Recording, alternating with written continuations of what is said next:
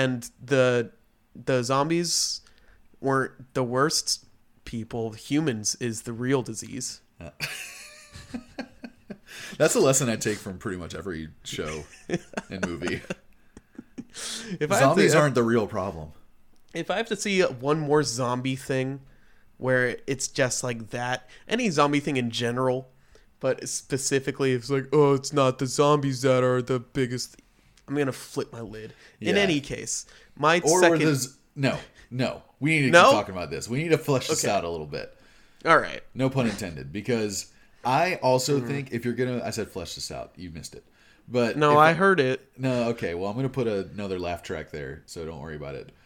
But any zombie movie that comes out, or creature feature, or anything like that, monster flick that comes out, that the monster or the zombies or whatever aren't the main focus of the film and the only point of the film, I don't want to see it anymore.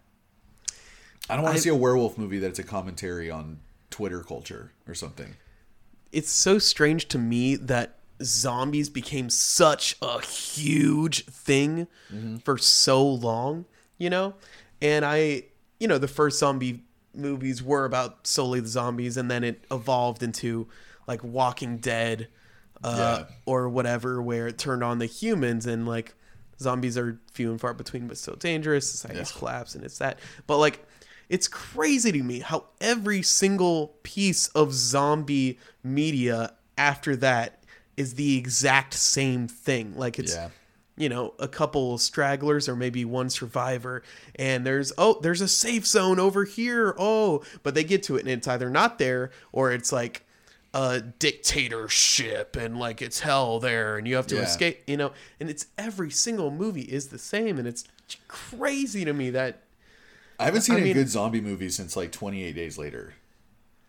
Man, one just came out on Netflix. We're All Dead. Oh, is that the Korean show? I think it is. It's like in a high school. I heard good things. Yeah. I'm sure it's fine, but I'm sure it's exactly like every other zombie movie. It's probably like High School of the Dead, dude, which is like crazy to say, because High School of the Dead is total just like booby, but fancy, like, but I'm sure it follows the exact same all booby plot. butts. I haven't watched this. You see the survivors. The survivors somehow get out of the school. They go to the safe haven, and it's the dictator one. It's the dictator one for this one, is what I'm going to say. Okay. And then it turns out they were the zombies all along. I don't know. I'm making that part up. But. I did like the teenage zombie movie where the girl's in love with the zombie. What's it called? Like Dead Love or something? I think it's like follows the iPhone convention where it's like iDead.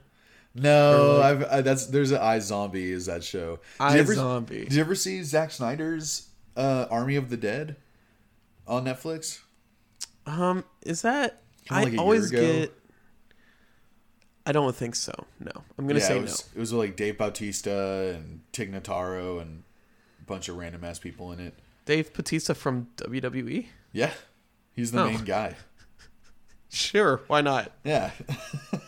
It's not good, but he does such a different thing with zombies in that one. Like Zack Snyder like completely changed zombie lore in this one, where there's like a king and queen zombie.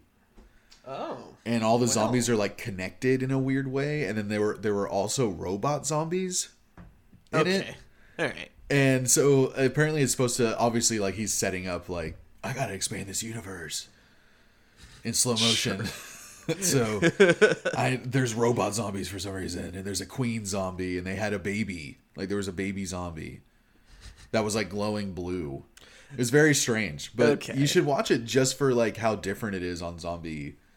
It's such a different take that I haven't seen in a long time. It's not a good movie, but at least it's trying something new. At least it's trying. So which now I'm sure you could save for this album.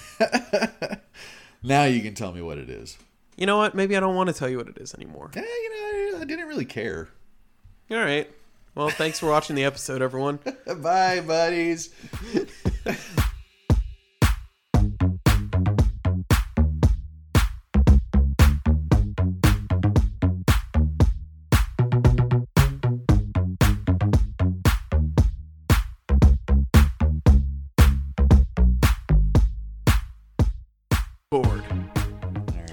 And like that, the record button magically sapped all the tiredness from my body.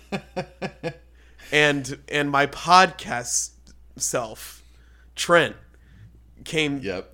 possessed my body once again to record another episode of the Earbuds podcast. You have like a not a pseudonym, but you have to have like an alias. I have like an alter ego. A broadcasting alter ego. Yeah, like just to get in the mood.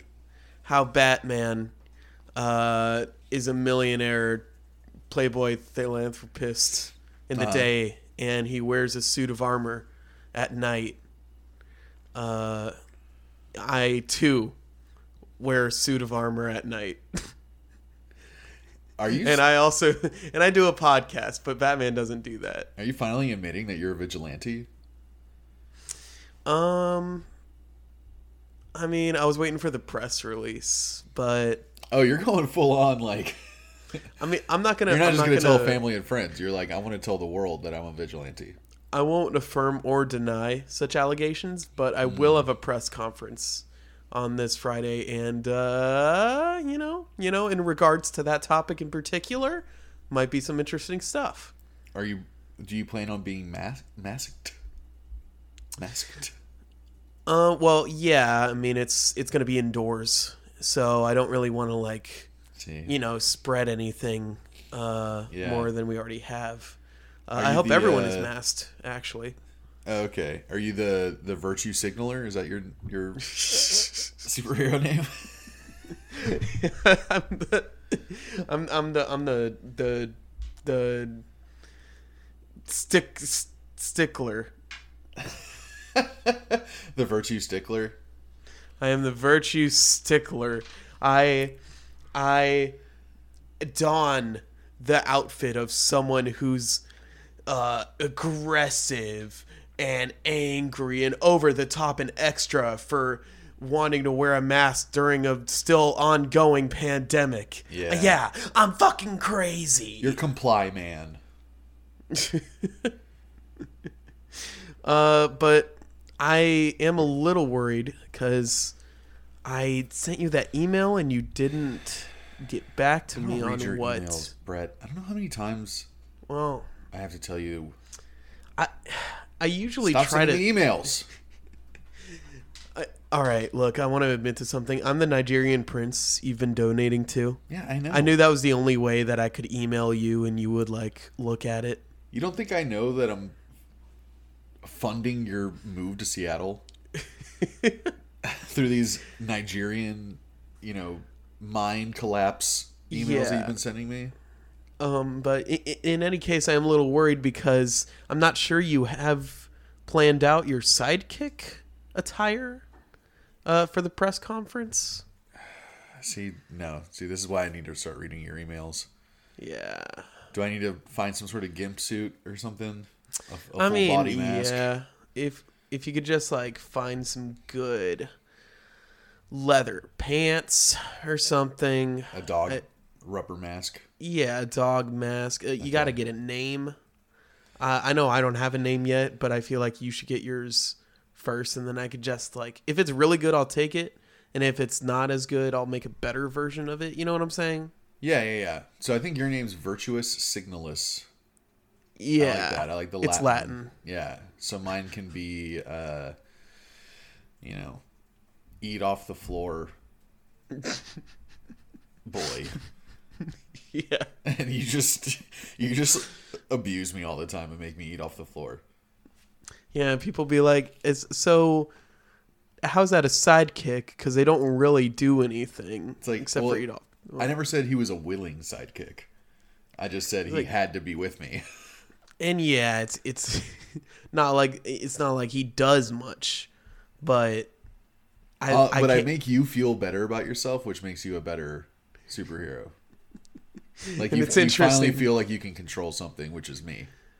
It's interesting that Virtuous Signalis has eat off the food boy. Yeah, as a sidekick. That's because it's all just virtue signaling. You're not actually a good person. So yeah, I'm just calling other people out. Yeah, behind closed doors, you make me eat off the floor, but then you'll call anyone who doesn't agree with you a Nazi. Yeah, right. But until Friday, I guess for now, we'll do the podcast as kind of like a warm-up. That's fine. I can start practicing being your bitch boy. I don't think you need much practice. Okay. What's up, buds? Welcome to another episode of the Earbuds Podcast. This is a podcast where two very good buds talk about albums for a very good amount of time. I, as always, am your co-host, Virtuous Signalis. Yes. Brett Hanrahan. Dude, that's your wrestler name. We finally figured it out, too. Oh, it's not going to be that. Oh, well, little do you know. You don't know about my wrestler Sona yet, all right? That's the Friday after this one. Wrestler Sona. Yeah. This is where we are in life. Join with me, as always, Lucas Eat Off the Floor boy, Indra Cobbs. Yep. And I'm hungry. Well, I got some tasty harmonies and melodies for you today, Lucas. What album did you bring into the podcast this week? I brought in a new record, relatively new to the world. Came out a couple weeks ago as of when we're recording this, but it's called Manticore. Manticore by a band called Shovels and Rope, who I used to be really, really into like 10 years ago, a little over 10 years ago. Really? Yeah, I love Shovels and Rope. There was a moment there in my life, like maybe 2-3 years, that I got like really into the folk country stuff that had been coming out, like Sturgill Simpson and Houndmouth and Shovels and Rope, and kind of like a new school of country that was coming out that I was really, really digging, man. And I took like a trip to Nashville at this time, and Little Rock and Memphis, and like wrote a whole bunch of country songs with my friend who came with me on the road trip. And I was never into this stuff before, but Shovels and Rope had a really cool vibe when they were first starting out, like in 2006 and 2007, and it lasted a good while, man. I was really into it for a while, and this album is very different from what I remember them sounding. I've never heard of Shovels and Rope, and I never really have gotten into that side of music. You sent me a whole playlist of Sturgill Simpson songs, and that's Have you even listened to it yet? I've listened to like half of it. Okay, so do you not like what you've heard? Because it's all so different, right? I do like it, but it's just like, I don't know. I never listen to country, so I'm never like in a country mood. Even if Sturgill like branches off, you know. I predict that you're probably going to be more open listening to it once you move to the Pacific Northwest, because then it's like, well, now this is part of my roots a little bit. You know, like I've lived in Texas your whole life. You know, like Central Texas and country and honky tonk and all that stuff is so big where we grew up. And I noticed it in a lot of friends that left Texas, that all of a sudden they're wearing like fucking belt buckles and listening to Pat Green. I fully plan on committing to the cowboy look only when I get to Seattle, just so I can like, I'll don the accent. I'll like, so where are y'all horse stables around here? I need to park my horse to go to the bar. You're gonna be, but like an anime cowboy, like a Cowboy Bebop cowboy, is what you're going for. I'm going for the most stereotypical version of what I'm sure everyone thinks a Texan is like.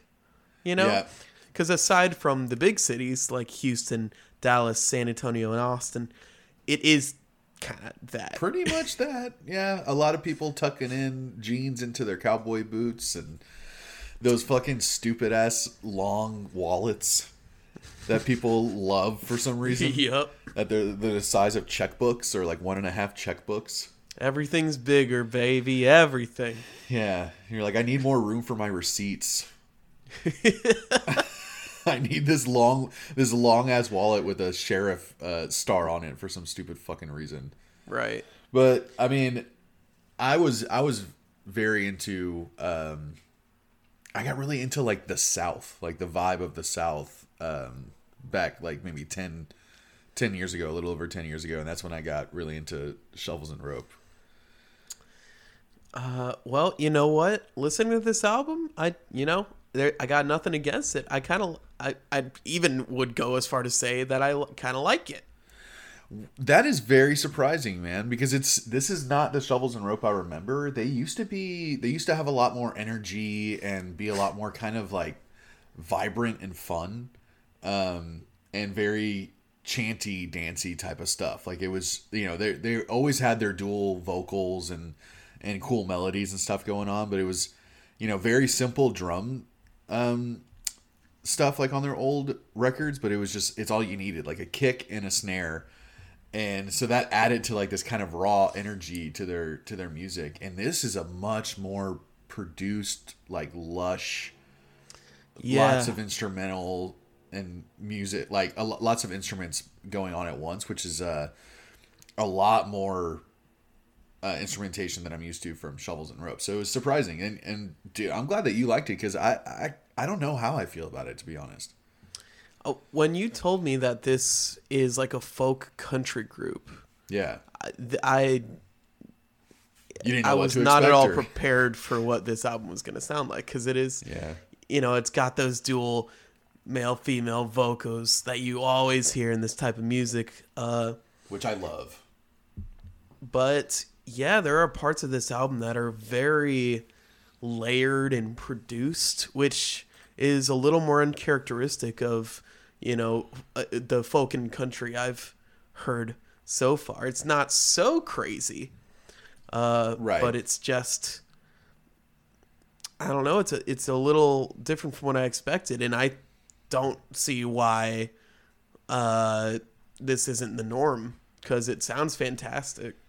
I mean, yeah, production wise, this record is really good. Like, there's so much emotion on all these songs.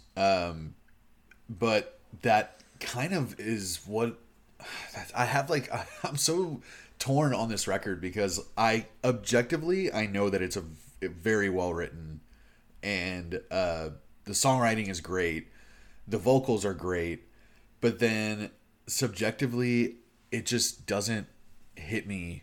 It doesn't land on me, because it's kind of like boring for me.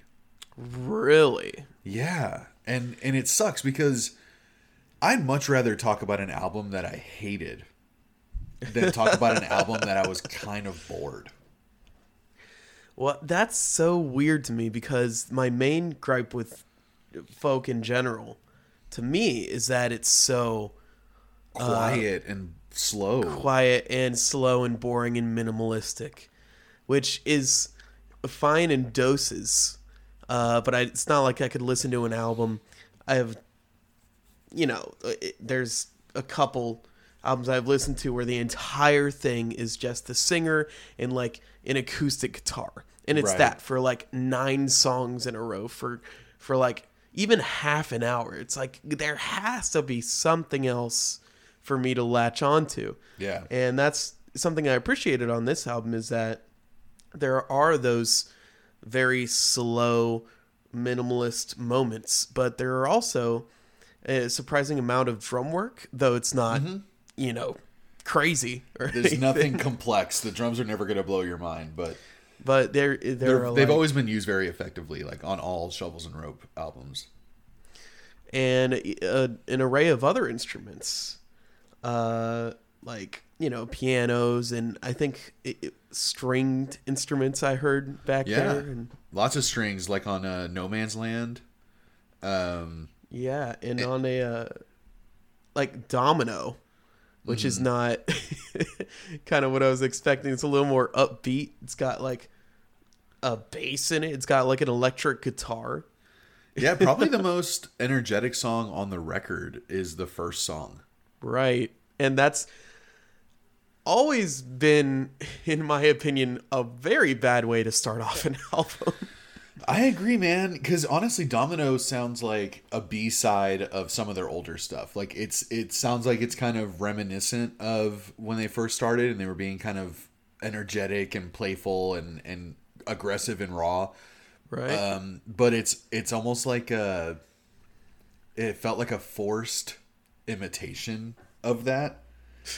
And I don't know if that has something to do with the concept of this record and how they wrote it. and everything, because so there's very little information about this album that's out there. Right, 'cause it's very recent. It's very recent, but this is also kind of a big, in my opinion, kind of a big band. Like I feel like Shovels and Rope is pretty popular, so I'm surprised that there isn't more press out there. But from what I read, they had written a lot of this music in 2019, like before COVID and any of that shit happened. So, Oh boy. like, I don't know how much of the record was written before then, but then when they went in to record it in 2020, like I think it was summer of 2020, they were, you know, we were deep in the pandemic and deep in a lot of people Right. doing a lot of introspection and stuff like that, and they realized that they have, because they wanted to bring this record back to roots of just guitar, drums. They wanted it to be very raw, but they also wanted it to be quiet and very emotional and very serious. But then they realized we have so much fucking time now because there's nothing else to do.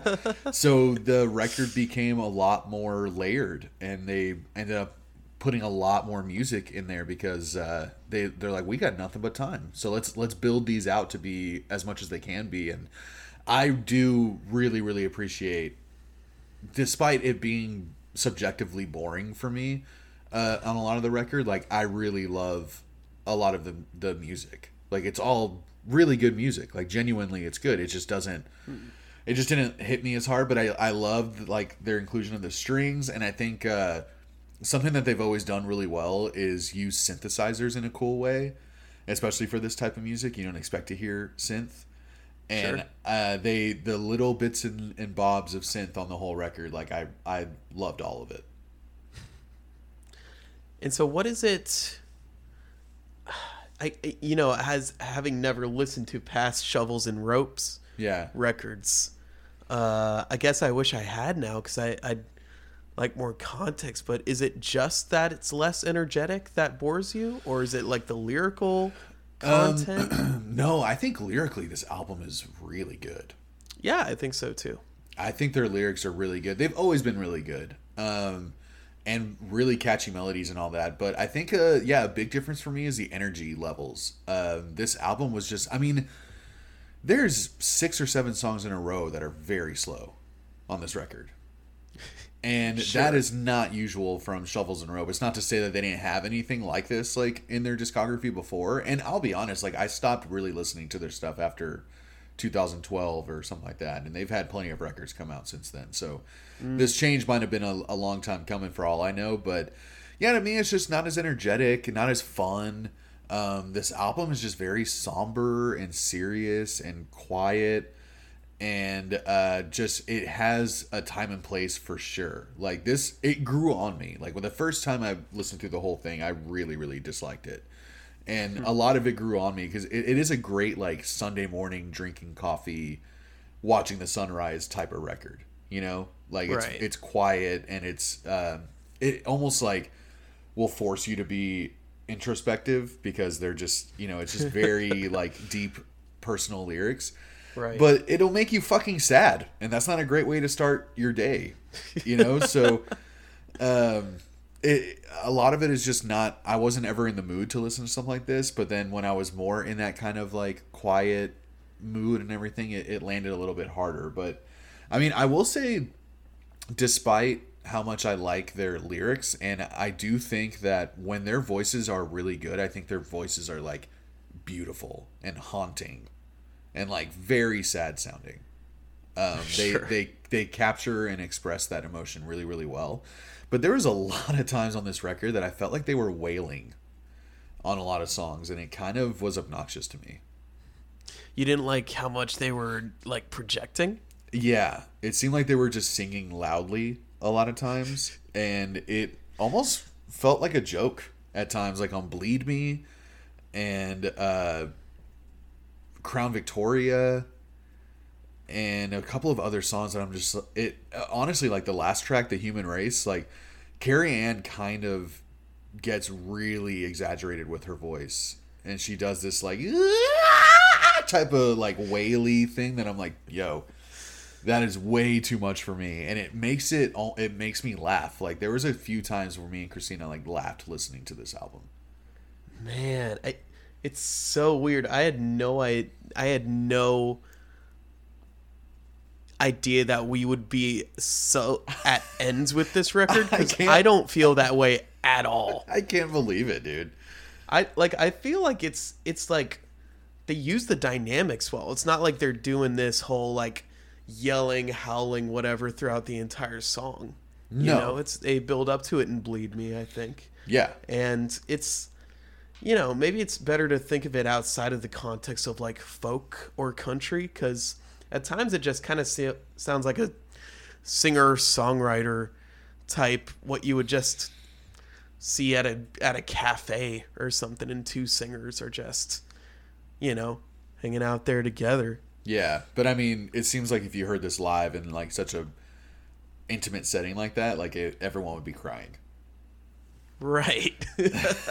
Like them singing, "You are the best part," and like just being super emotional. Like you can, that's the why I feel so weird about this record, and it almost like bothers me that I can't figure out how I feel about it, because I can see objectively how it's really fucking good, and then it's just not for me. It's just a swing and a miss, it seems. Yeah, for the most part. I mean, there were, you know, a collection of tunes that I could enjoy and I genuinely liked, but yeah, man, there was a lot of just, oh my god, they're fucking singing like that again, and you know, the whole like happy birthday like thing was just super goofy, and that like was making Christina crack up every time she heard it. And the songs are too long for me. Like, I don't want to hear a 5 to 6 minute long super intense brooding folk Americana song. You know, like that is very long, and it seems like there was 5 or 6 choruses when the songs were that long, and it's just unnecessary in my opinion. Yeah, there's only I think about 3 songs that are under 4 minutes. And, you know, just barely at that. Yeah. Yeah, and even the ones that were 4 minutes, 4.5 minutes, they felt much longer just because it was so slow. Right. But I mean, you know, I've been bitching for the last 10 minutes. Like, tell me what you liked so much about it, because I am super, super surprised that we were so opposite of the spectrum here on this album. I didn't expect you to like this at all. Why did you bring it to the podcast then? Well, I didn't expect you to like this at all after I listened to the album, because I hadn't heard it yet. Okay.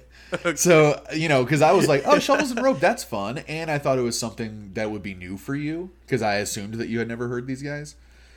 And so it was just bringing something different to the table and kind of putting you out of your comfort zone a little bit. And then when I listened to it the first time, I was like, oh, Brett is going to fucking hate this.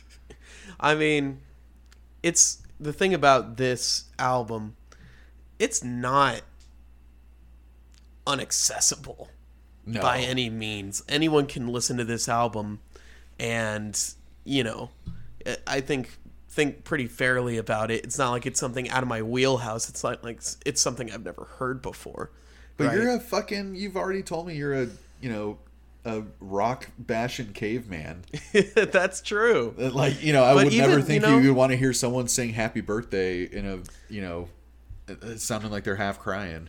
But I think you know as well as I do, when your like cave wife comes home and you come back with a Tyrannosaurus head and you're all just eating food around the fire, you know, you realize how good you got it. You realize how good you got it. You want to Yeah. lay back. You just want to listen to some chill tunes.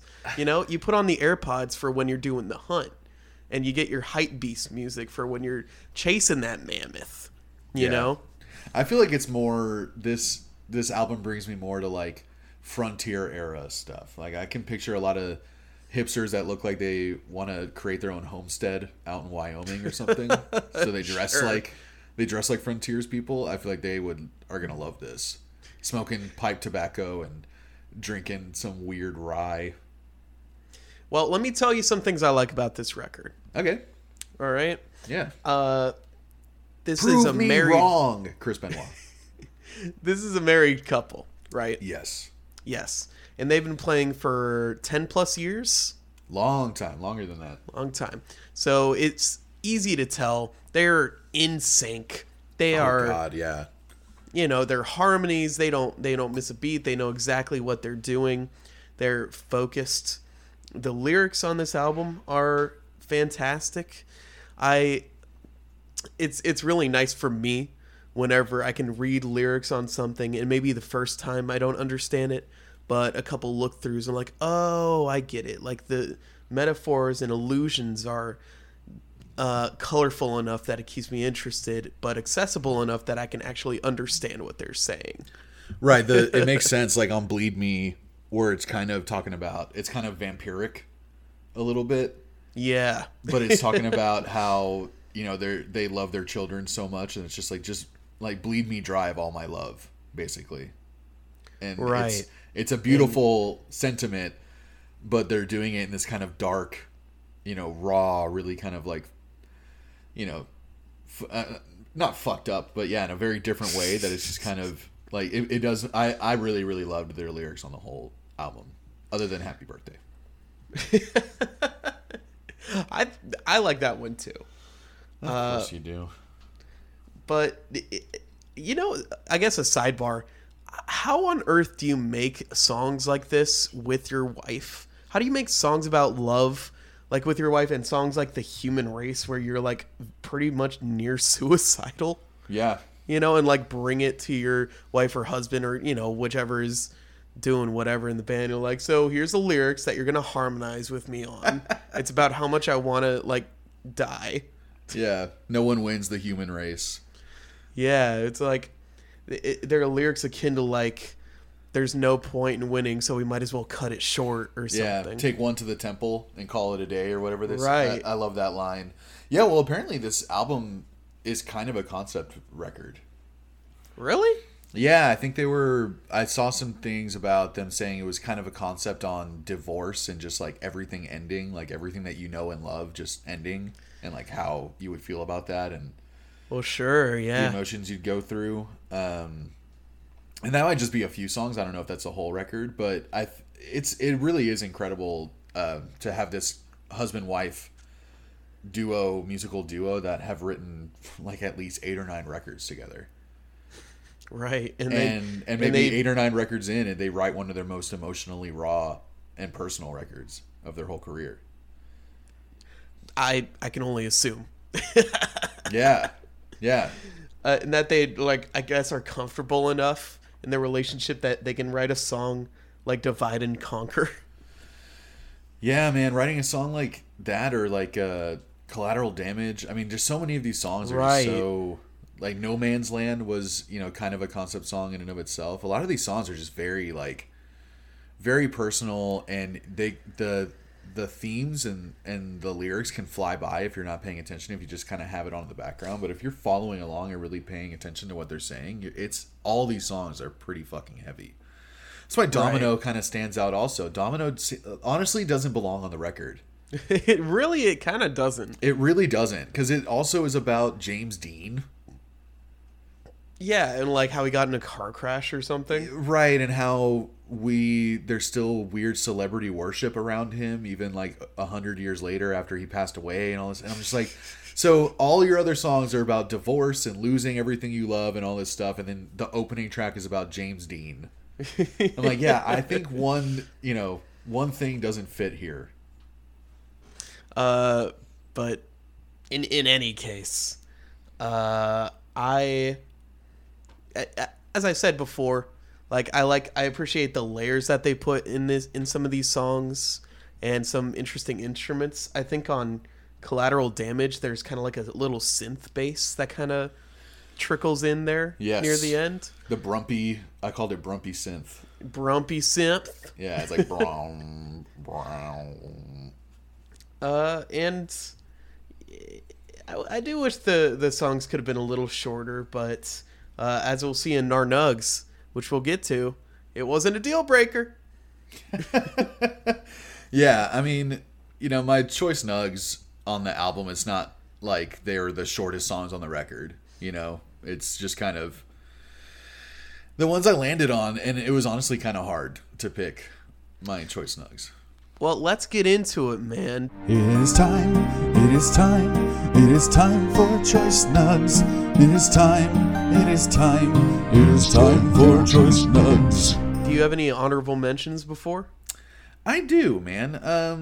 A few of them. I liked Domino for what it was, even though it doesn't belong. You know? Maybe that's why they put it as the first song. Yeah, it kind of If they put it reminded in the me middle, of... people be like, what is going on here? Yeah, right, that's true. Like, imagine ending with Domino. You'd be like, wait. It's like, Like, is that a bonus track? But I liked it. It is the most energetic song on the record, and also an honorable mention for me. yeah, Domino. I like the show. I thought the melodies on the show were good. And I like Human Race and No Man's Land. But there was a whole stretch there in the middle that I did not like that much at all. So my first choice nug is Collateral Damage. That's mine as well. Hey, dude, I love that chorus melody. I get a little hazy on the details. Yeah, whenever that part comes in, you're just like, yes, I love that melody. Yeah, it hits perfectly. And the song has a nice evolution as it goes on. You know, the dude joins in and drums kick in. There's some like Super piano. simple drums. There's that. What did you call it? The grumpy bass. The brumpy synth at the end. The brumpy synth. Yeah, that's awesome. Yeah, the song almost sounds like a modern Billy Joel song or something. Like, yeah. Collateral Damage sounds like a bar song to me. Right? I mean, it's a bar song for a bar that is clinically depressed. Yeah, I mean, everyone is gonna like drink cyanide after singing the song, but they're all super into the song. This is a heavy song and probably one of the more contentious songs that they brought in as a couple, I would assume, seeing as it's kind of like, in my opinion, it's about like just this failed marriage and someone just being miserable in this trapped marriage. Yeah, I wonder which one of them had the idea. It was like so hear me out. Whoever brings it in, it's like gonna be real suspicious to the other person. It's like, hey man, like, do we need to talk about this? They're like, I have this idea for a song, and I also have all the lyrics. I've written the whole thing. I don't need any of your help. Don't worry. But it was really easy actually to come. It's weird to write such a heavy song that's like kind of super depressing song, but it's so catchy to sing along to.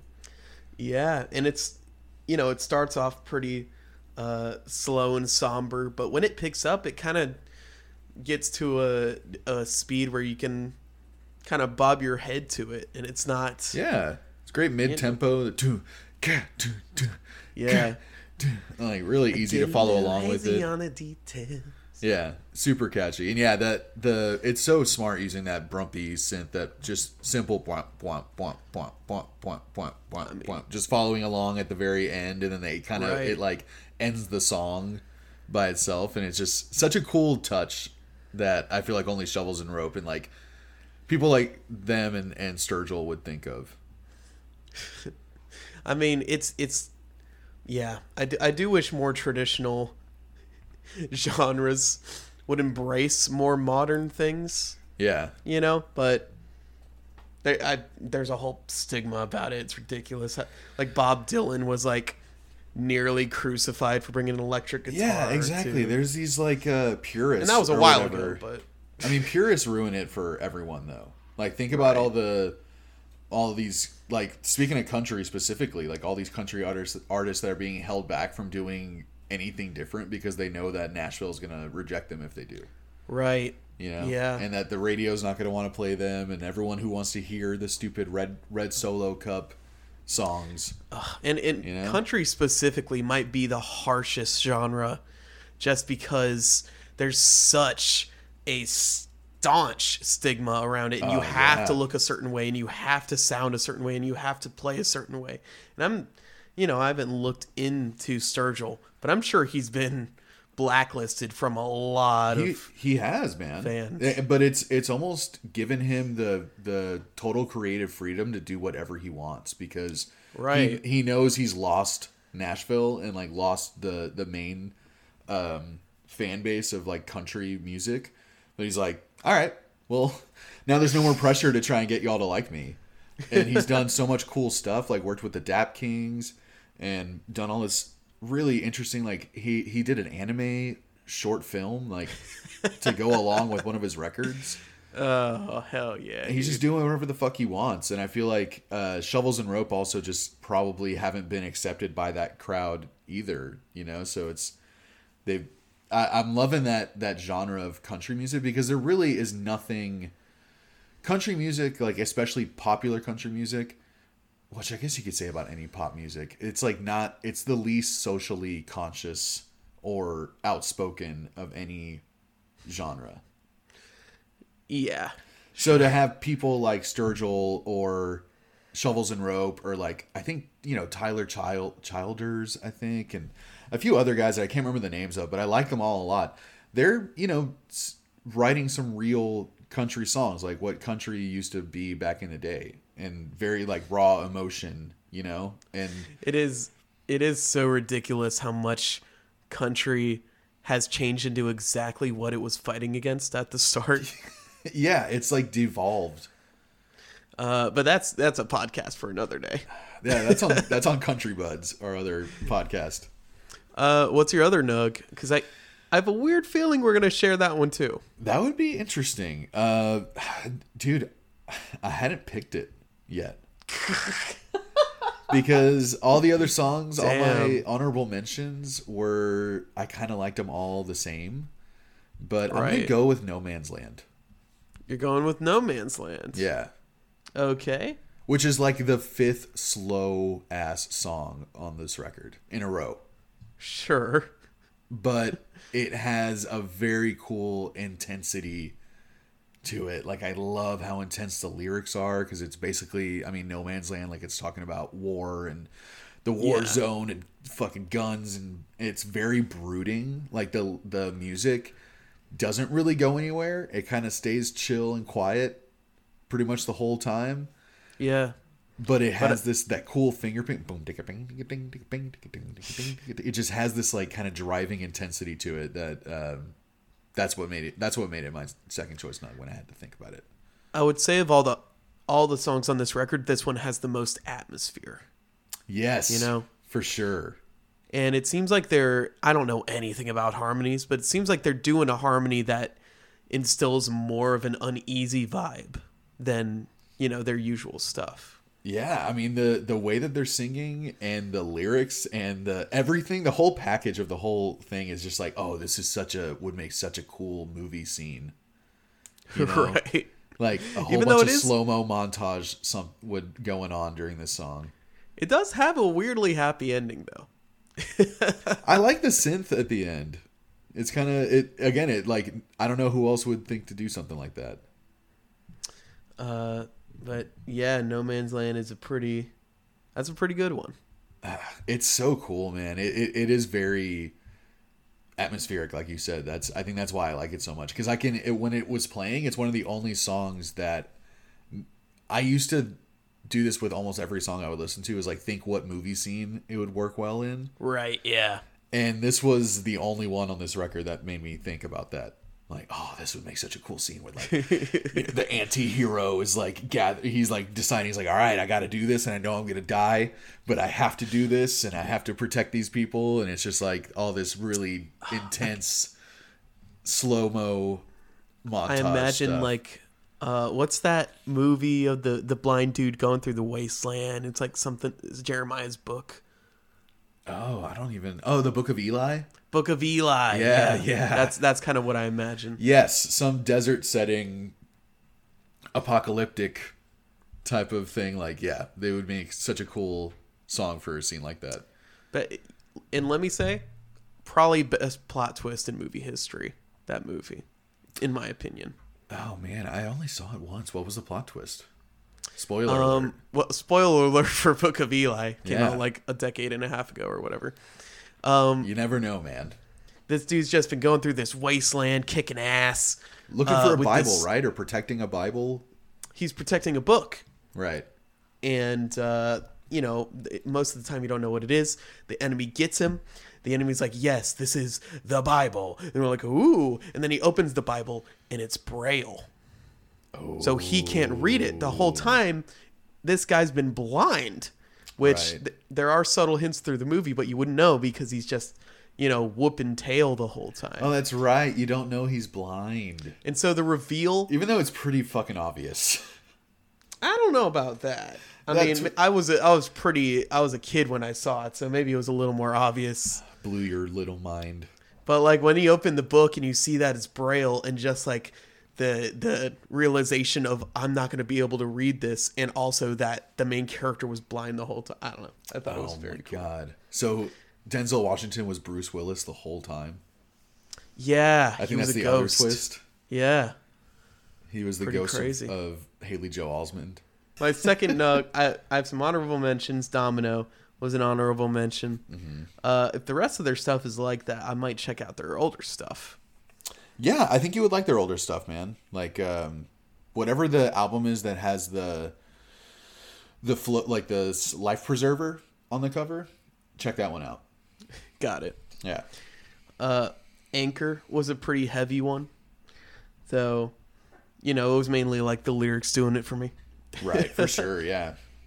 But my second nug is going to be Divide and Conquer. Yeah, that's what I'm listening to right now. Which is, I believe it's the longest song on the record. It is. It's 6.5 minutes. Yeah, but it felt a little... like it's another really sad... It's basically like a divorce song. Right, and kind of this unhappy marriage song, which they might have a little too many unhappy marriage songs for a married couple, but whatever. I'm a little worried about them. Yeah, has anyone checked in on them? No, I don't think so. No. But I like how solemn it is. And divide and conquer. I like the returning motif of them saying that more so than like a chorus, I guess. Yeah, I do like that little whatever that is. That little line. And much like Collateral Damage, it kind of has a bit of an evolution through it, though this one is much slower. Yeah. It does get more instruments going. Like eventually there's a nice little organ in there. And the piano and guitars and everything builds up on itself. But yeah, it never really gets above like a decibel level of like 50. Right. But I don't know, something about this one. I feel like I really was able to get in line with the vibe of this one, I guess. Like I was able to, I felt it, man. I felt it. Yeah, I mean, I am just so surprised that, you keep surprising me.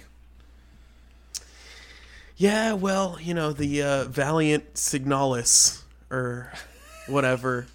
Virtuous Signalis. You never know what to expect. It's true. This alter ego of yours is just starting to really come to fruition. What is your name? I mean, I will say, you sold it to me as a country folk record, so immediately my expectations may have been more ready for this record than yours. Yeah, honestly. for sure. Because I came into this knowing what I remember Shovels and Ropes sounding like. Yeah. And to me, this sounds pretty spot on to what you were alluding to. Yeah, for sure. But I don't know. It's not like I'll ever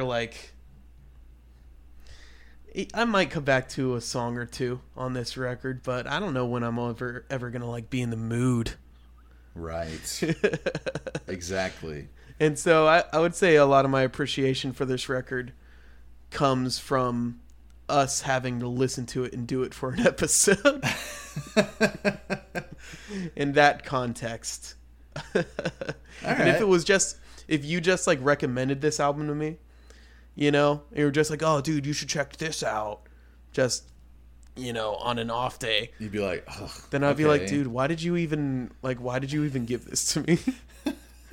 Well, that's awesome, because then this is something that you never would have listened to had I not made you for this show. That's true. We do that to each other. That's what this thing is. De nada. Gracias. There you go.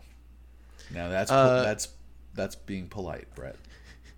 So with that, and I like the harmonies. I appreciate the layers, though I maybe wish there were more of them. I think the songs are a fine length if you're prepared for it. It's a mood. You have to be in a certain mood. I'm never gonna listen to this album again, but I will come back to a couple songs. Okay. And So with all what would that be being your said, rating? yeah, I'm gonna give this one a 6.0. Okay, I thought you were gonna go much higher. Nah. It's a 5 is like, to me, a 5 is like I'm indifferent about the entire thing. Right. So it's just like it's a bit above indifference, but there's a good amount of appreciation. Okay, cool. Wow. Yeah, I thought you were gonna be at least a 7. Nah, not quite so high. Well, they said that this album feels like heavy metal to them. And Oh boy, I don't see or hear the connection at all. They say it's like, because it's intense musically as it is emotionally, is why they feel like this is their version of heavy metal. And if that's their version of heavy metal, I gotta make sure they never turn on 99.5 Hard Rock San Antonio, because that'll destroy them. they might have a fucking heart They might have an attack. aneurysm. Yeah.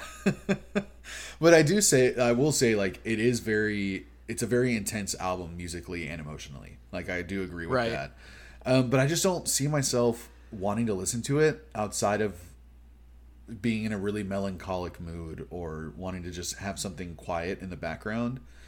Like, I can hear the emotion. I can hear how, like, beautiful the album is written, or how beautiful it is, or how beautiful it could be or should have been or whatever. But it just doesn't land with me for the most part. And it's weird to hear, like, how intense this music is, but feel like it's almost kind of shallow sometimes for me, when the lyrics I feel like are so good, but also sometimes so on the nose that it's almost silly. Like with their happy birthday thing was just so silly. They had a few silly parts. Well, you know what it is, Lucas, is you're not ready to get touched that deep. No, I'm not. I didn't ask for this. I didn't consent to this album. You asked specifically for this. Actually, you're right. That'll never hold in a court of law, though. You'll never get me. It's just it's weird, but the album doesn't have as much impact on me as I feel like it should. But I think objectively, this is really good music and really good songwriting. Subjectively, it was just kind of boring and quiet and didn't engage me, and I just couldn't really get into it. So I liked a couple of the songs. Didn't like really a lot of them. Were just too boring for me. So I'm gonna give it a 3.0. Dang. And that is super subjective, because I think if I was objective, I would give it more of a 7 something. Just for how well written and how, like, genuinely it is good music. And that's why I feel so conflicted, because it's good music I don't like. Well, we're going to take the 3. Take the 3, man. Take the L. It's going to be that's the final number we're going to put down. Thank you all so much for listening to this episode of the Earbuds Podcast. I've decided I'm going to put an emphasis on just about every other word I say. Ooh, stick with it. Dedicate yourself to this joke. Thank you all for listening to check us out on Earbuds Podcast. John Luke Guitard, Brett Hanrahan, YouTube, Podbean, whatever. What album are we listening to next, Brett? We're listening to fucking Veni Vidi Vicious by the Hives. Oh, shit. Yep. Because I'm sick of it. I feel like that was very aggressive, the way you were telling me that just now. I know it's not relevant in any way.